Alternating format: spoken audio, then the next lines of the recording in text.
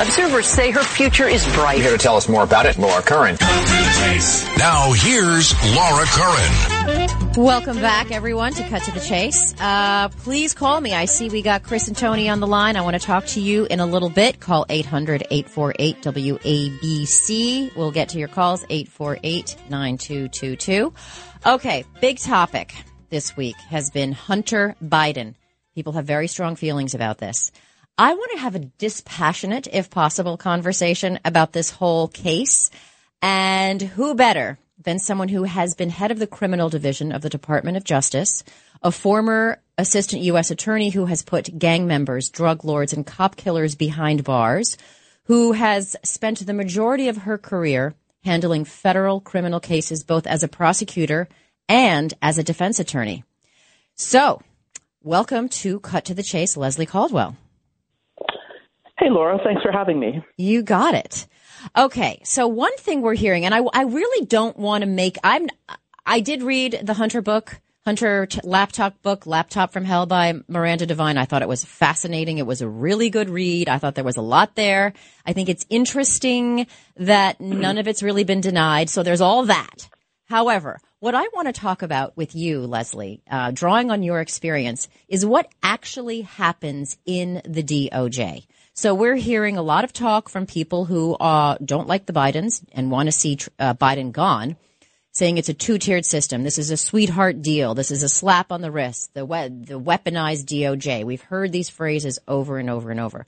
But as someone who actually ran the criminal division at the U.S. Department of Justice, how much does politics and the sway of elected officials matter in cases, how cases are investigated and how charges are brought?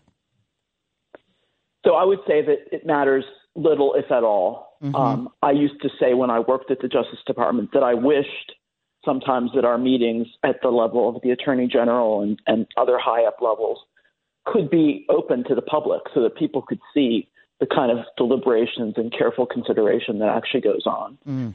And I think that's how it should be. And I think that's from everything that I've seen, it seems like that's how it's working in this instance as well. Interesting. So when you hear these charges, with your knowledge, with your experience, that this is a sweetheart deal, it's a slap on the wrist, does it make you want to tear your hair out and say, hey, no, this is not actually how it happens? So these charges are, first of all, I was a prosecutor for almost 20 years in various U.S. attorneys' offices and Main Justice. And you're not a part, just so our listeners know, you are not a partisan person. I mean, you've worked for all different kinds of administrations. Yeah. Exactly. Yes, I've served multiple presidents, including Republicans and Democrats. Mm-hmm. I think, in my tenure as a prosecutor or a defense lawyer, honestly, I could count on less than one hand the number of times there's been a prosecution brought for somebody for essentially lying on a form to get a firearm, especially lying about something like drug use and drug addiction. And the tax case itself is a very routine way to handle similar fact patterns in other tax cases, not involving people named Biden. I was talking about AI in politics in the segment before this, and I think, trust is a very big theme for me in general, especially when it comes to politics. 20% of Americans say they have trust in government officials to do what is right almost always or most of the time. So basically 20% of Americans do trust politicians most of the time. It's a near record low, according to Pew Research. So I think in a very highly charged political atmosphere that we're in now, and you look at the timing where the Hunter announcement comes exactly a week after Trump pleaded not guilty to his 37 felony charges, of course, it's easy to spin the narrative that this is completely unfair, and you compare the two, and they're punishing one because he's a Republican, helping the other because he's a Biden. But I have to imagine when you're a professional prosecutor and you're working hard on these cases, that that's got to be frustrating, but there's only so much you can say. It's not like you have PR people getting you out there and helping you spin. You kind of have to almost rely on other politicians to do that or other pundits to do that.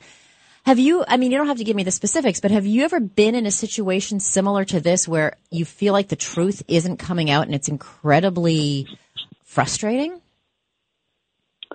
So I think in any high-profile case, and I wouldn't necessarily, this is obviously high-profile because of who the defendant is, but otherwise it's a relatively mundane criminal prosecution of relatively mundane conduct in the grand scheme of what you see as a federal criminal prosecutor.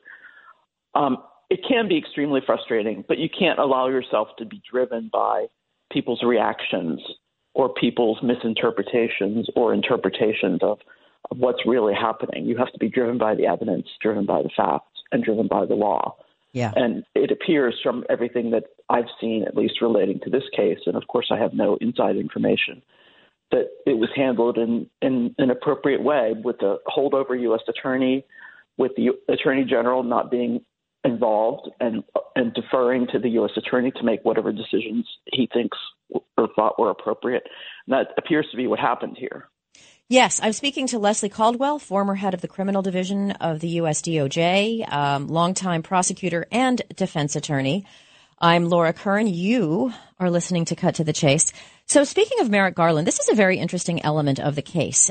So the Delaware U.S. attorney who is prosecuted this is named David Weiss.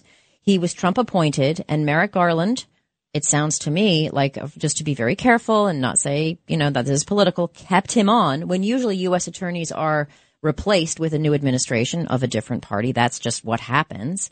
But as an exception, this guy was kept on and has told lawmakers in Congress that he was given, yes, David Weiss, am telling lawmakers that you're given ultimate authority over the case. I have an ultimate authority over the case, including when and where to bring charges. I have wide open jurisdiction. He said this. He was an accountant at CPA. Oh, who's that? Someone's talking. Leslie, are you there? I don't know. How are you doing, Lauren?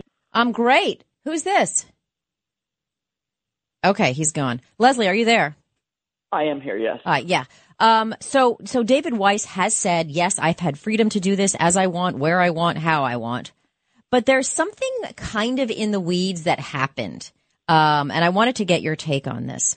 So House Republicans in the Ways and Means Committee said that 2 IRS agents told them that DOJ officials prevented Weiss from bringing cases against Hunter Biden in D.C. and in California. Now, Weiss has said in the past, no, that never happened, blah, blah, blah, but he didn't comment on this specific thing after these allegations were made. What do you make of that? Because that seems like a little chink in the armor, a little way to nip away at credibility in the case. And that, hey, yes, see, this is proof that it is political because these 2 IRS officials told us this. My understanding from what I've read in the media was that one IRS official was the case agent assigned to the case, and another was his or her supervisor. It's not at all unusual. And again, I don't know anything about the substance of what they're saying or the veracity, but it's not at all unusual when you're working on a case with an agent to have disagreements between the agents and the prosecutors about what the ultimate outcome of the case should be. Agents are understandably tend to be partisan in favor of their cases. Right. And that's natural. So it's hard to tell what this really amounts to, but it's certainly not unheard of for an agent to disagree with a prosecutor's charging decision at one level or another. Yeah. So a lot of people are saying, okay, this is done. This is over. He just got the slap on the wrist. This is all that's going to happen. But actually, there's more that's going to happen. A judge has to make a decision on this. And Hunter Biden potentially faces problems if he reneges on the plea deal, i.e. if he uses drugs and or gets a gun, he could go to prison for 10 years. He could have a huge fine. And prosecutors are, and even if he doesn't renege on the deal, prosecutors aren't expected to recommend jail, but the judge has the final say. The max sentence could be 12 months in prison and a $25,000 fine for the tax charge. So, it's not completely done yet. Do you have Any predictions about what the judge might decide, or is that just too hard to guess right now? I don't know who the judge. I mean, I know the judge's name, but I don't know the judge. Yeah. So I can't really predict what this specific judge will do. But I can certainly tell you that in a misdemeanor tax case involving a first-time offender, it would be very unusual for the person to be sent to jail, absent some other circumstances. And likewise, similarly with the firearms form charge, that also would be extremely unlikely to result in a jail term. Right.